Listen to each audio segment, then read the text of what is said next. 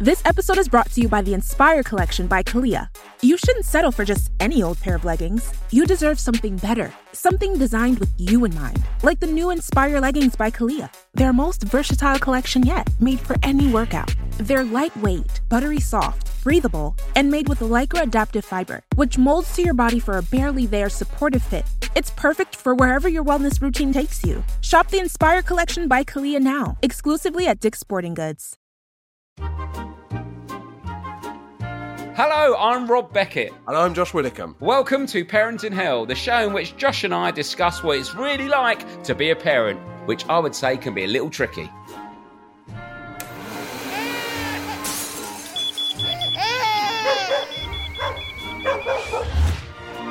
So, to make ourselves, and hopefully you, feel better about the trials and tribulations of modern-day parenting, each week we'll be chatting to a famous parent about how they're coping. Or hopefully how they're not coping. And we'll also be hearing from you, the listener, with your tips, advice, and, of course, tales of parenting woe. Because, let's be honest, there are plenty of times when none of us know what we're doing. Hello, you are listening to Parent in Hell with... Iris, can you say Rob Beckett? Rob Beckett. And can you say Josh Widdicombe? Don't Richard. Good girl. There we go. Good work, Iris. Hello, Rob and Josh. I hope you're both well. I've listened to the podcast from the very beginning. It's got me through some very frustrating times parenting my two daughters, now 2 and 4 years old. This is my youngest daughter, Iris. Her big sister has recently started school, and so she's feeling a little bit lost without her partner in crime constantly by her side. We're both loving a little more quality time together. Keep up the good work. Lucy from Crick, near Rugby. I found myself saying something this week, Rob. Yeah. And I thought, I've turned into my dad. I said... Send them back. I said, get the gunboats. No, I said, well, it was cold. I said, I'm sorry, but I'm promising to myself that we don't turn the central heating on until at least October. Yeah, so my friend's having the same discussion. He said he's been negotiating with his wife when they can turn the heating on, but you can't pick a date. You have to pick a temperature. Surely that's the rule. I know I'm in the wrong, Rob. I know I'm in the wrong. I know I'm not listening to the science. But sick of experts. Yeah, but I just thought, I can't. I'm sorry. Central heating in September is an absolute no-no on my watch. Yeah, because it does, the mornings I've found have been so horrendous and rainy and bleak. And then by the afternoon, I'm like, it's like tops off in the garden, isn't it? Yes. No? Not getting your top off in the garden? Well, Rob, I haven't had quite enough protein shakes to get to that point yet. Okay, yeah, a few more shakes and you'll be all right. You'll get there. Yeah, exactly. That's my thing. I'm trying to get down. I'm trying to get thinner. I don't need bulk. I've got bulk. I've got massive, bloke tits that are either wobbly, tad tits or rock hard, but the same size. Right, yeah. So, that's weird, isn't it? What do you want? Just big rock hard tits? Well, I didn't think you'd be offering me that so early in the podcast, Rob. I look like if I go to the gym a lot, my breasts, my pecs look like the first person to get a boob job in the world. Just rock hard, then work the science out. They were bigger. They couldn't deny that. You look like Lola Ferrari. Who the fuck's Lola Ferrari? She used to be on Eurotrash. She was a kind of, she was one of the first big boob job models. Oh, really? One of the first. Lola Ferrari. Like Orla from Big Brother. Yeah, a bit like Lola Ferrari or Orla from Big Brother. She had fake boobs, didn't she? I don't remember Orla from Big Brother. Which Big Brother was that? Orla from... I can't remember. Do you know Carol from Big Brother was heckling Keir Starmer? Absolutely astonishing. I couldn't believe that. Orla from Big Brother, she had fake boobs. That was quite early on. Too far after my love of Big Brother. Oh, really? I fucking loved Big Brother, Rob. It was my favourite show on telly, I think. The first series of Big Brother is still possibly my favourite series of anything ever. When Bubble hurt his knee. When he ran into that was a glorious moment. Absolutely wonderful. When Bubble hurt his knee, when Nasty Nick was confronted. Kate Lawler and Johnny the Fireman. Oh, the bit where Alex Sibley, the hot model, and the door came back and he sang was genuinely one of the greatest bits of moments of television I've ever seen. And then he kept on people pissing in the shower and he was fuming. Oh, yeah, Johnny the Fireman was pissing in the shower. Victor Abu, he was great, wasn't he, when he was arguing? Fight Night? Oh, Fight Night. Then the big blonde-haired Scottishman came in. Yeah, Jason. In a dressing gown. Victor and Jason, the Jungle Cats. The Jungle Craig really fancied Anthony, and then Anthony shagged Makosi in the hot tub, and she said she was pregnant. Yeah. Oh my God. Great days. Great days. It was so good. Who was that posh guy that ordered loads of bananas for a laugh and everyone hated him? That was great. I don't remember that Tim. one. Oh, Tim. The guy shaving his chest and got caught shaving his chest. That was great. Oh, my word. Glory Lovely days. times. Lovely times. And now... And we got all the way through that without mentioning Kinga, which I think is a victory for everyone involved. Oh, Kinga! Oh, and when Michelle and someone else had sex under the table. Do you remember that? Yes! Like glory days. I remember the Blowjob under a duvet with a fixed camera. That was telly. And, I tell you the other one.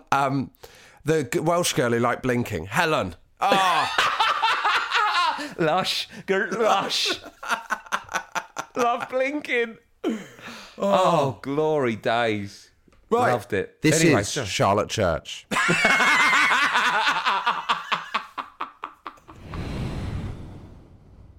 Welcome, Charlotte Church, to the show. We're very excited to have you on, Charlotte. Hello. Oh, there we go. That is definitely her. Even that was good. Well, I don't think we've had a National Treasure on before. I'd say you're a National Treasure, Charlotte. Would you take that? Oh, do you think I've reached National Treasure status? Yeah, I think so. Oh. We've had Tom Allen. I think that's the closest we've got. That's very kind of you. I mean, who knows? There's certainly no ceremonial process for it. I'd say a very young National Treasure because you've been famous for so long. I forget how young you are still. Yeah, I mean, I don't feel very young currently. Fair enough. I'm 35 now, and yeah, I mean, the grey hairs are starting, and it's a bit of a shocker, isn't it? Well, because how old are your kids as well? You've got 2 kids, is that right? I've got 3. I've got a new 3? Yeah, I've got a new baby who's just, she's just gone 1. Oh, yeah, because your other 2 are slightly older, aren't they? Sorry, I think you only had 2. Yeah, and then I've got some big uns who are 14 and 12. So, oh my God, that's a big gap. So you've got 14, 12 and a 1-year-old. Yeah, absolutely. What's it like? Has it felt familiar or has it felt like a different experience having a baby third time round? I think that it's felt very, very familiar. And I mean, I just love it. I love mothering. I love all the different ages. I love having a newborn. I did love birth, but then my third birth absolutely came and like bitch slapped me in the face. Really? Was you overconfident? I was so unbelievably overconfident because the first 2 times I was 21 and 22 and, you know, my body knew just what to do. And I had 2 home births and they were quite simple. And I mean, don't get me wrong, it was still birth. It's still like incredibly intense and painful and all the rest of it. But I mean, a long haul flight's a long haul flight, whether you're in economy or business, you know what I mean? So, Right. But it was like the third time around, I mean, I've become quite a nature lover, stroke tree hugger, like quite deep hippie in the interim of having my first 2 and little baby Frida. And so I'd set this birth palace outside, basically amongst the trees. Oh, wow. No way.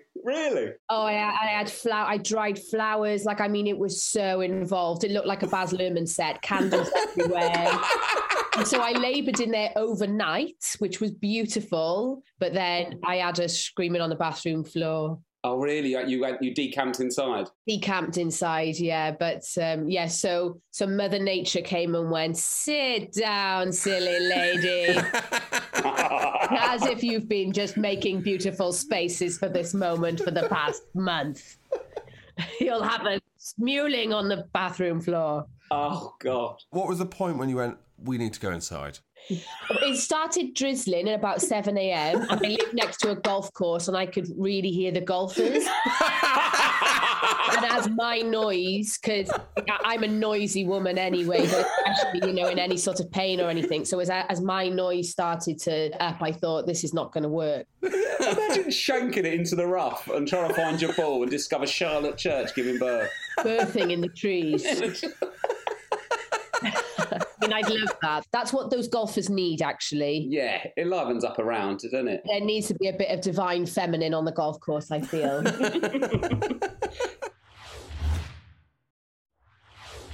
And has it been, you had the sleepless nights and things like that, or you just look more confident, that, you know, because you've already had to?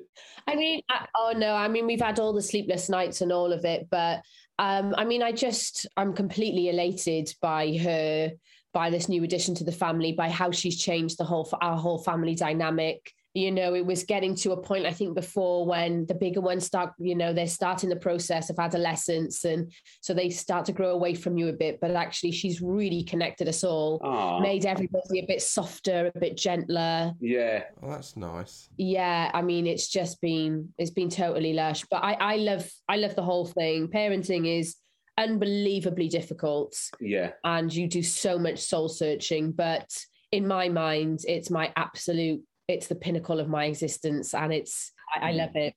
Do you think, Rob, in 10 years then that's what you're going to need to do to re-engage your daughters? What, have a child with Charlotte Church? Have a child in the woods. It's going to be a hard sell at home. She's a national treasure, Lou. No, I don't know. I mean, I suppose it must have been crazy for you though, Charlotte, 'cause you had them quite young, didn't you? And obviously you became mega famous quite young. Was it all a bit of a whirlwind at that point then? And now you're a little bit older, it's a bit calmer having the babies. No. Yes, in a way, your 20s is way more chaotic. And especially, you know, I was, 21 and 22 having Ruby and Dexter. So much younger. And therefore, things are much more of a whirlwind, much more chaotic. But in a way, things are simpler because you haven't quite amassed that knowledge, the complexity of it. Ignorance is bliss almost, isn't it? Totally. Like your relationships aren't as well formed as they are when you're in your 30s. And, you know, you start to understand so much more, and generally you grow, you know, in responsibilities. Your level of responsibilities is growing as well throughout your 20s and 30s. So in a way, yes, I'm more sated and calmer and I know myself better and it's less chaotic. But in another way, it's so much more complex. Yeah. And I suppose also because back then was the start of my parenting journey, and all of the learning that I've done subsequently about children and human beings and cognitive development, and because I've done all of that research to do with the school, of course, with the learning community that I've set up. So, but with all of that knowledge now, that does make things a lot more complex. You homeschooled your kids, is that right, for a period? And now you've set up a school that sort of is in like an annex onto your house. So you've opened this school. Is it for like 20 kids? Is that right? I mean, I've looked it up a little bit, but it was basically a Daily Mail article, so it's quite hard to work out what's real. So what's a school you've set up? So basically, it's a learning community called the Awen Project. So for the first year, yes, you're right, we were in the annex of my house, and we were like registered as a school. And then when COVID hit, we lost funding, we lost the ability to be able to, we lost our planning permission basically to be in the annex. And so then we retreated into the woods, and now we've got a partnership with the Woodland Trust, but we can only give basically less than half of the education. So now we're not a school, we're classed as a learning community. But the important part of what we do is that we're free to attend. It's democratic education, which means that the young people and I mean, everybody who works in the environment, so the facilitators as well, everybody has an equal say in everything that happens in the school. Yeah. So there's no coercion. It's all based around consent and people's, you know, passions and what they're interested in and what they want to work on. Do you find the kids taking a lot of responsibility in that position, and does it kind of give them a kind of investment in the situation? Absolutely. I think that this is the way in which humans have been learning for millennia. What age groups is it for? So at the moment, we've got 15 students between the ages of 9 and 14. Yeah. And eventually we want to be in all the way through school, or all the way through learning community. So 3 till 17, basically. Yes. But I don't just want to set up one. What we're hoping to do is to make each of these little learning communities self-sufficient by setting up businesses, after-school clubs, summer clubs, all sorts of different things that we can do to earn money and be self-sustaining. And then hopefully, because they're co-created by the kids and their families and, you know, whatever facilitators or teachers are in that environment, then they can pop up in any circumstance. So you could have one in inner city Birmingham, you could have one in rural Pembrokeshire, you could even have one in the slums of Mumbai, because each one sort of grows and evolves and adapts to that set of people. Yes. And their needs. So I'm really passionate about education, and I'm really passionate about 21st century education, which currently I don't think we're providing. But I'm also really passionate about that being free. So would this be a replacement of traditional schooling, or would it run alongside it? Like at the moment, your kids, do they just come to your school and then at 14 go to like a government school to do GCSEs and stuff like that? How is it working? Well, at the moment, it's our age range is 9 to 14 because that's the age of the kids, but they'll stay with us through to the end of their education. Oh, okay. So they'll stay through till 16, 17, 18. Yeah, absolutely. And then do you do qualifications and stuff like that, or is it all totally sort of student-led? Because we only do half of the education or less than half of the education, the other side of it is homeschooling. Oh, okay. We're supporting parents to homeschool, but also, I mean, there's so many resources online nowadays. So this parent community is amazing, and they start to develop their own systems and a resource base and all of this sort of stuff. So in terms of exams and GCSEs, the kids can do what they want to do, and we'll support them in whatever they choose to do. So one of them might want to do a BTEC, one of them might want to do 11 GCSEs. You know, you might say, I don't want to do any GCSEs at all, and I know that I want to go straight into this, you know, area of working. Or so, I mean, it's fascinating, and it's completely different for each individual, as it should be. And do your two older children go there, presumably? Yeah, absolutely. Imagine that. No, they're at the private one down there. Don't even fuck about that. On some A-levels, mate. Can't get UCAS points in the woods. That'd be amazing if you said that. No, absolutely not. I'm a dyed-in-the-wood socialist. Yeah. When you were a teenager, Charlotte, and at school, were you at school, at secondary school? Or were you flying around the globe singing and stuff? How did that work for you when you were growing up? I did both. So I had 2 tutors when I was on the road. What age? It was 11. Is that right, Charlotte? You broke through your big break? Yeah, my big break came when I was about 11, and then I had my first album out at 12. Yeah, thanks, Josh. I've done my research, actually. Well done, Robert. Yeah, you sang it on This Morning over the telephone in 97. Yes, I did. Then you went on the Big Talent Show. That's just saying, Josh, you know, you need this information at hand when you're dealing with a national treasure. And just to double check, and you're Welsh, right? That's correct. Just a little bit. I've done my research as well. Thank you very much, Rob.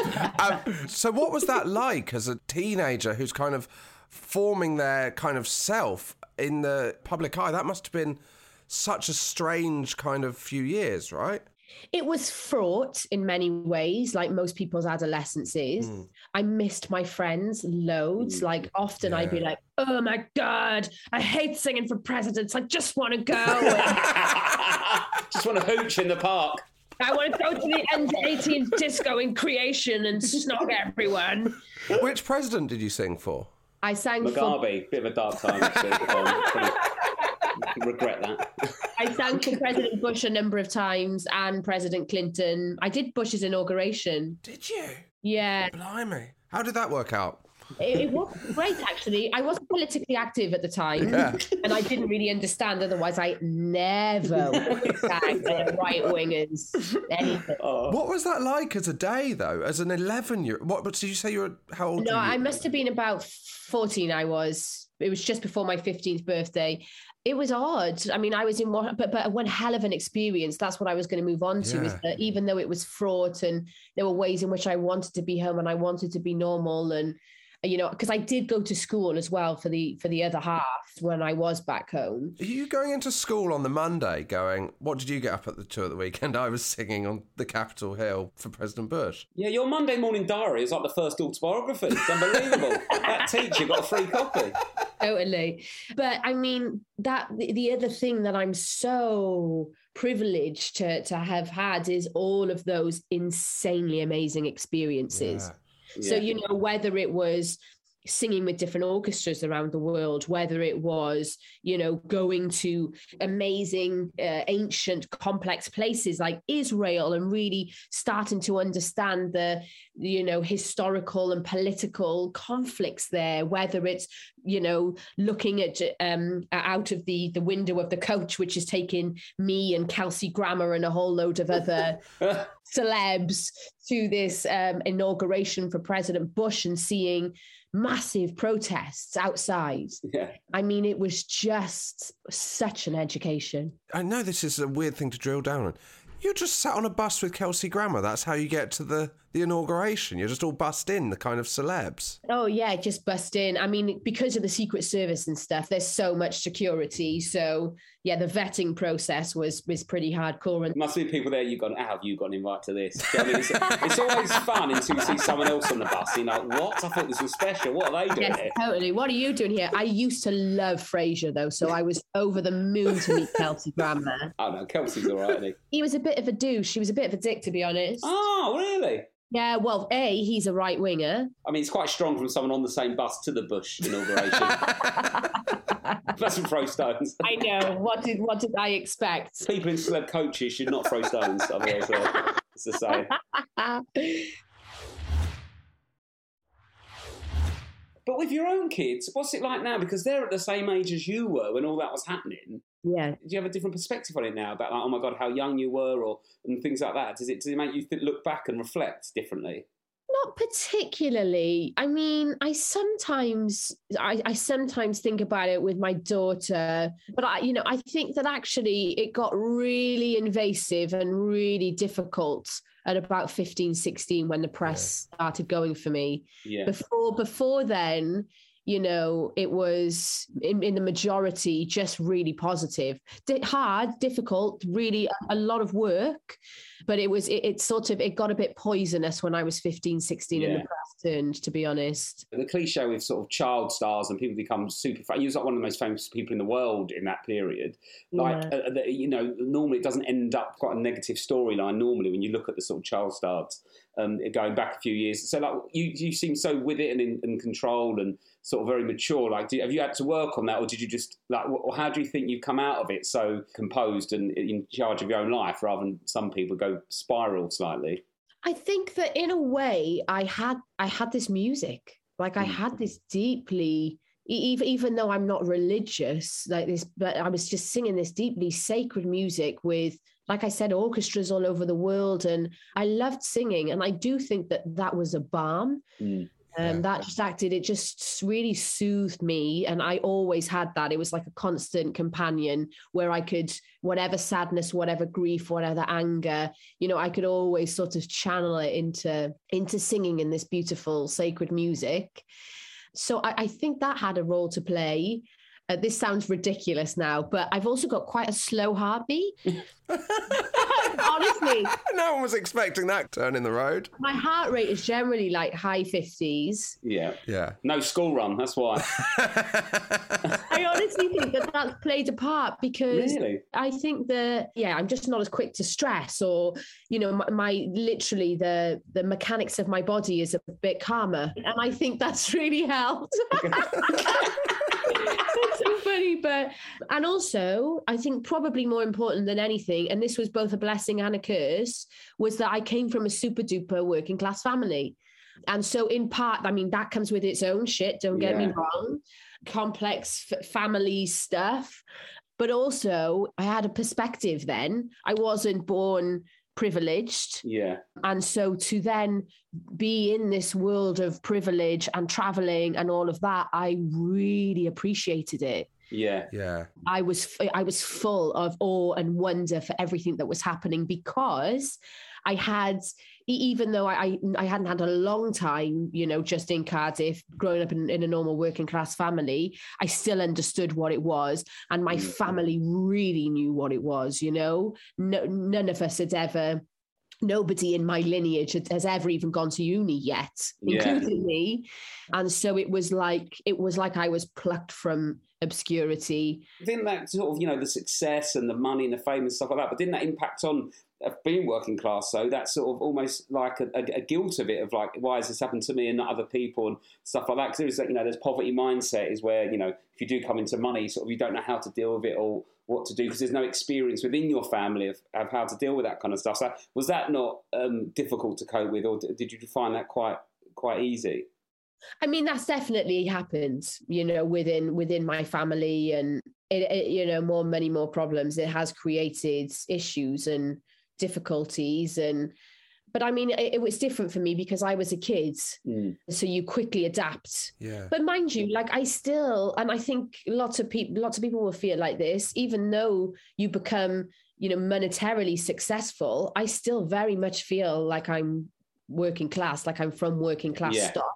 Yeah. Because, generations of my family have been. Yeah. So, deep within my DNA is, peasant stock. Yeah. We're all from workhouses. Everybody was an alcoholic, so... that's deep within my makeup, and whilst my life has gone a different way to that of my ancestors, which I'm very thankful for and grateful for the choices now that I'm able to make. I'm hoping that I'm making choices that will still honor what they went through. Yeah, well, I think you've done brilliantly, because it's very, a massive head fuck thing to deal with, especially from a young age. But it sounds like you've really got your head together, which is so important, I think. Yeah, I mean, and also, to be honest, I haven't been very clever with my money necessarily. And that's probably, again, due to the fact that we've not had it before. So I spent it all willy-nilly. I gave everybody money, but that's good as well. Like money is energy, and you shouldn't just let it stockpile, it should be free flowing throughout the world. So, all of this hereditary wealth and stuff, this is some of the main problems of our society, is this accumulated wealth where 60 people in the world own half of the world. Yeah, that's not right. Something's got to give there. So I did, and now I'm in. How would you feel if your daughter came to you and said, "I've been asked to sing on TV"? How would you feel about that? Would you be excited, or would it bring back a load of things where you're like, "Oh God"? Yeah, I'd be really nervous. Yeah. But, what I'm really doing with my kids is I am allowing them agency. I'm giving them autonomy to be the leaders of their own lives and playing my supporting role, which is, I think, what parents should be doing, not trying to either live vicariously through their children or create a perfect little mini me. At the end of the day, the choice would be hers. Yeah.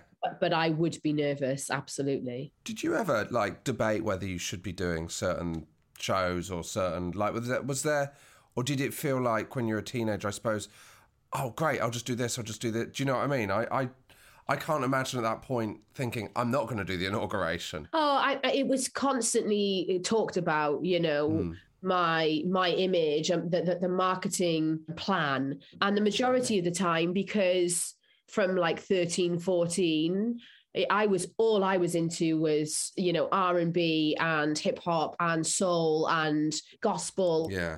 And so that's where all of my musical passion and stuff was going, but there was no way that they were going to let me. Charlotte Church does a reggae album at the age of 14 would have been a curveball, wouldn't it? That was not within the master plan. Yeah. So I mean, it was definitely curated, and my image and stuff was highly curated, but not by me. Yeah. No. From that, you as a child, really, 10, 11 and 12, your first album, do you think, that loss of control when you should be the most creative, do you reckon that informed your decision to allow your kids to choose their own path because you couldn't? I mean, on a subconscious level, absolutely. I reckon you could psychoanalyze the bejesus out of it. But I also think that, I'm just following what the gold standard is for 21st century education nowadays. Do you really enjoy teaching? Because when the Zoom call started, you were like, oh, sorry, my settings are wrong because I've been teaching music on Zoom. Yes. Do you enjoy that process of teaching music to young people? I think that I'm only just finding a practice. So I'm going to be training over the next couple of years to be a sound healing practitioner. What's that? So it's where you are basically using, whether it's your voice or gongs or bells or whatever, for people's healing, the idea being that we're all frequencies, we're all vibrating. Each one of your cells is vibrating at a frequency. We are all energy, and that lots of healing can happen through music. And I think that's pretty universal. When you think about a breakup, the first thing you turn to is music. In grief, a lot of the time, the first thing you turn to is music. Yeah, you're self-soothing with the music yourself. You put that song on. I've got a playlist that gets me to sleep. Like certain songs, and then it just. So I do think people use music that way. I think sometimes though, when you say like it was a sound healing, practitioner? I think some people get scared by that, but then actually when you break it down, you go, oh, just using music to make yourself feel better, whether it's to be excited for a night out or calm down after a stressful day at work. But I think sometimes it's more like the name of something makes people get scared and panicked from their own sort of insecurities. But the reality is it's actually something that's quite simple and the work that we're already doing. Yeah, exactly. And so with your like your 1-year-old, so will she go into any sort of preschool or nursery, or she'll just be all sort of homeschooled, as it were, now all the way through? Did any of your kids try out nurseries and stuff like that, or was it straight into homeschooling? No, the big ones did. They went to nursery for a bit. And again, it was like, I did it and I put them in nursery because that was like what you were supposed to do. Oh, when they're this age now, you've got to socialize them. And I hated it. They hated it as well. But, we persevered for a while. And then I found a lovely little Steiner school, a little Steiner kindergarten, and that was much better.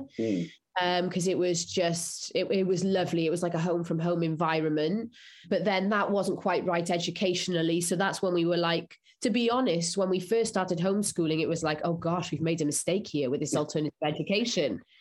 Everybody was right. Our family was right. What have we done? And so we were like, well, we'll homeschool them for a year till we get them back to where they should be in mainstream. And then they can go into the mainstream system. But then after that first year, we had such a great time of exploring together and getting to know the kids better and, really understanding them as little human beings and all of that. It was great. So we thought, well, let's just continue. So to be honest, it was quite accidental that. Oh, really? Yeah, that we fell into it, really. And how are they like? Because I found with homeschooling and lockdown, my youngest 3-year-old was like, she was fine going to nursery, but then she really got panicked about us leaving the house or she going to nursery. She's better now, but had that sort of slight sort of like abandonment thing because she wasn't used to being left. Have your kids been okay then with like, did they go for sleepovers? Do they go out and about without you? And are they comfortable leaving? Because obviously they have to spend a lot of time with you at home with the homeschooling. Has that been affected at all? Are they pretty confident with socialising and stuff? They are absolutely fine. They can't get far enough away. Oh, fair enough. So they're happy No, they're great. They're really confident in themselves. Yeah. But to be honest, I think from young, I have been trying to imbue them with a sense of, their own capacity and capabilities. I remember when my son was like 2, somebody came over and stayed with us who wasn't really like part of our friendship group or anything, and was basically a new person. And they watched Dexter, this tiny little 2-year-old, climb up, make his own like cereal, go to the fridge, get the milk out. And they just watched like absolutely flabbergasted that this little 2-year-olds could do this. And it's just because you just set those things up so that, they feel they have more autonomy and agency from earlier on. But, in our society, we tend to, because we're all so busy, it's like we don't have enough time. Yeah. This summer, for example, at the start of the year, I was in a yes phase and I just said yes to everything. Sounds like Josh's diary. Yeah, I've been in that phase since about 2008. Which basically means that the summer was way too much. Yeah, we had that. Way too much. And I think lots of people are feeling it now, particularly after, the year of COVID. But I was immediately again reminded of, hang on, I need to slow things down. I really want to have this time with my kids, and I want to be able to slow down that time. So, whether it's my little baby girl, just having the time to follow her explorations. It sounds, like bliss and a perfect way to do things. And obviously, like, how do you think the education of kids would have panned out? Say you didn't get that break as a singer, and then you worked a normal 9-to-5 office job in Cardiff, and you didn't have as much time at home and things like that. What do you think that you'd still want to do this but wouldn't be able to, or you wouldn't have thought about doing this, and they would just be in like a mainstream school because of that's what you do. Like, do you think, how would that have impacted your thought process? Very interesting. It's hard to imagine, isn't it? But I think that I've got a deep yearning as a mother to be a mother and to fulfill that role and to be nurturing and to give it that time. And so I feel it very keenly when I'm not. I think a lot of women feel that way, but society then sort of dictates, because things are so expensive, because, a lot of the time 2 parents have got to work, or you've got a single parent household. People don't have that choice. So I think that, if I didn't and I'd have to just, be on the treadmill, I imagine that would create all sorts of underlying angers, frustrations and stuff. Frustrations, totally. You have to get the gongs out, a bit of self-healing. Sort you right out. Totally, but I get it now. Like, I don't do it perfectly in the slightest. I lose my shit all the time with kids, like I'm painting a pretty picture here, because that is part of our lives as well. But, some of the other stuff is, it's really tricky. And, we are a lot of the time as well carrying on patterns from our own childhoods. Yeah. And it's about trying to bring them into your conscious mind rather than them being unconscious patterns. But I've still got loads and loads of shit that I'm constantly doing wrong. Being on a bus with Kelsey Grammer, that kind of stuff you got to work through. What's supporting illegal wars, stuff like that by accident? He was only a teenager. But what kind of stuff? You've got teenage kids now, teenage boy, teenage girl, well, nearly teenage. Your daughter's a little bit younger. But what's sending you over the edge with them and their behaviour? Are they doing things to wind you up now as teenagers? I mean, constantly. And I wind them up as well. And I lose my rag. And when I lose my rag, I'm completely unreasonable. I mean, I will say sorry, like I'm really good at saying sorry, but they are also completely unreasonable. And, I mean, it gets to the stage where, when you do become that sort of human taxi service and such, and that sometimes they can be quite callous. And it is, in a way, it is part of the process. They do sort of need to reject you and push you away in order for them to have the confidence to make their own lives and to eventually, be able to fly the nest.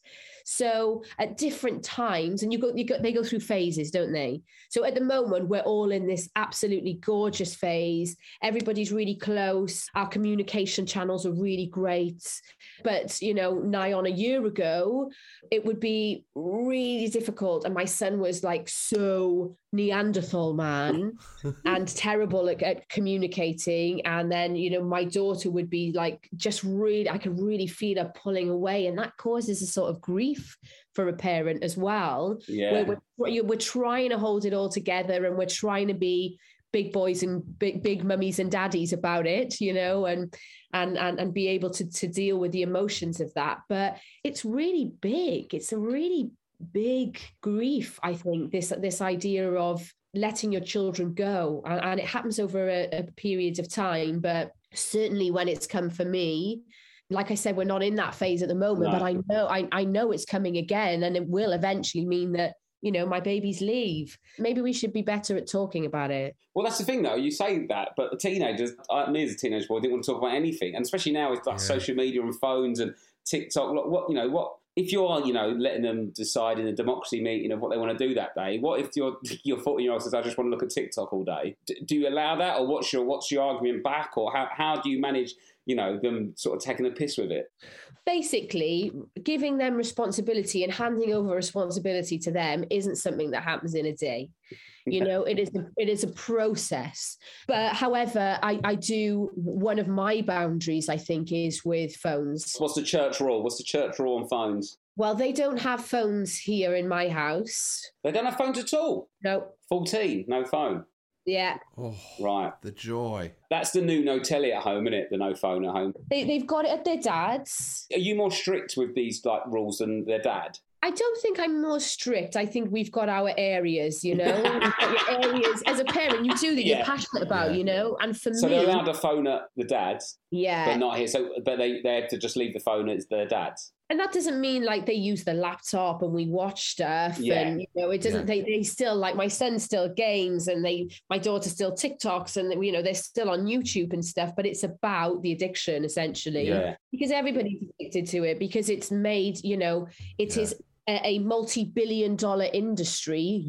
Every single person who's utilizing this stuff, are having your brain chemistry gamed, essentially. Don't bring that up too much. We need listeners here. We don't want them to switch up the podcast. And how often are their dads then? How does it split up? They go to their dads twice a week, on a weekday and on a weekend, and that's worked for us for years. Do you get screen time reports like when they've been to see how long they've been on the phone? they could be doing like 43 hours in those 2 days, and actually it's more than in a week.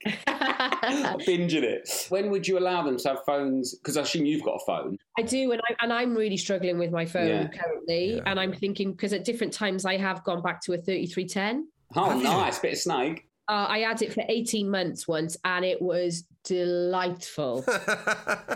Just 10 text messages as well. It's amazing. Honestly, it's like somebody's turned off the white noise filter. Really? Yeah. You're like, oh my gosh, I've got so much space in my mind and in my being. Honestly, it's really bizarre. I would highly recommend it to anybody. But and so when would you allow them to bring a phone in the house? Because obviously, you know, your boy's 14, I think. Is he 14? I know my daughter's 14 and my boy's 12. So she's 14. So it's really, within the next year or so, 2 years, she'll be able to go and earn her own money. Yeah. And work in a job. So if she has a job, gets her pay pack and goes and buys a phone, is that phone still not allowed in your house at that age? Have you got an age where like when that's going to be okay? Because it's getting to a point when they become adults, you know. To be honest, what was meant to happen was that she was going to have a phone at 14. Yeah. But she asked for a dog instead.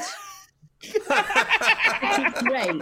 That is a good choice. That worked great for me. So we'll see. Of course, there will come a point where it's just like, okay, fine. But even then I will like ring fence family time and stuff. Yeah. Where we were all handing our phones in or our technology at a certain time. So we can be together and we can do other stuff, you know, that we can go for a walk, that we can go stargazing, and we can go bowling, and we can read a book, so that we're not just constantly consuming entertainment. Yeah, exactly. It's too much, especially with their brains developing. It's a lot to take in, isn't it? Yeah. Oh, brilliant. Well, thanks so much, Charlotte. It's been great. It's been so great, Charlotte. Thank you so much. Absolutely fascinating. No worries. And where can people find out more about this, your project?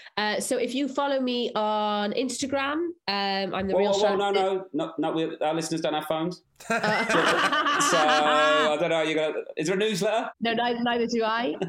Yeah. I'm the real Charlotte Church on Instagram or on any of the other social media platforms, and you can find out about all of the cool stuff that's going on. Oh, brilliant. Thank you so much, Charlotte. So great, Charlotte. Thank you so much. Thanks, guys. Lovely to chat to you. Bye-bye. Bye. Charlotte Church, John. Look at that. Look at the understanding we've got there, Rob. Oh, my God. It's like Scholes, Lampard and Gerrard all not working efficiently together. How the fuck did they not win a World Cup? Jesus Christ. Sick of it. It shouldn't be who was better. It should be, how the fuck did that not work? Sorry, that's an old wound that really annoys me. Yeah, sorry, Rob. I didn't want to reopen that by saying the same thing as you John at the same Terry, time. Rio Ferdinand, Beckham, Scholes, Gerrard, Ashley Lampard. Cole, Gary Neville. It sounds like, you know, when you play FIFA for ages and absolutely smash it and get everyone, and it's pointless by the end. And that was our team. Anyway, Charlotte Church. How many Charlotte Church fans do you think have enjoyed the last minute of this podcast? I tell you what, though, Giggs, what a player he was. Ramsey in the middle. Bale. Rush. Oshak. Charlotte Church, yeah. There was more references to Kelsey Grammer than I was expecting. True. Yeah, that was true. I think I like my take on that. Kelsey Grammar School is something she hates, isn't it? Oh, why did I not say that? Why did you not say it, Josh? That's got Whittaker written all over. That's a classic Whitters. Oh, disaster. Can we get her back on the Zoom, Michael? God. I've got something to add. Anyway, it's been an absolute pleasure.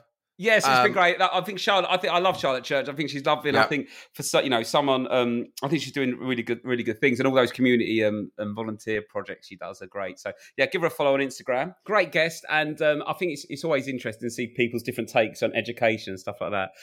Totally agree. And I'll always take a Kelsey Grammer, celeb story. Exactly. I met him once. Did you? He's mates with Tom Allen.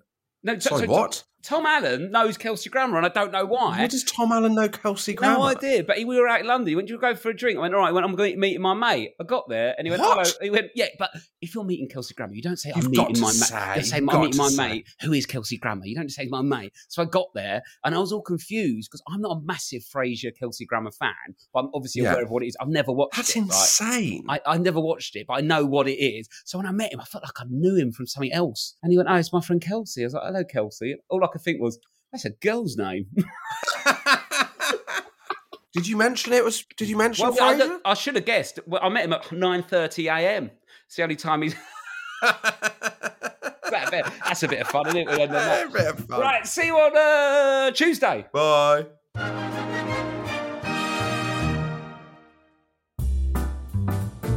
Hello, I'm Tom Crane. And I'm Simran Shah, and we're the hosts of the new food and comedy podcast, My Favourite Takeaway, where each week we're invited into the home of a celebrity guest to share their favourite takeaway, exactly as they'd normally have it. We'll be trying it all, from Peruvian street food slouched on James Acaster's L-shaped sofa, to an Antiguan feast huddled around Andy Oliver's dinner table, via an alfresco Indian takeaway sat in Tom Allen's garden. And we also want to hear from you, the listener. Your takeaway disasters. Your weird habits. And your personal takeaway recommendations.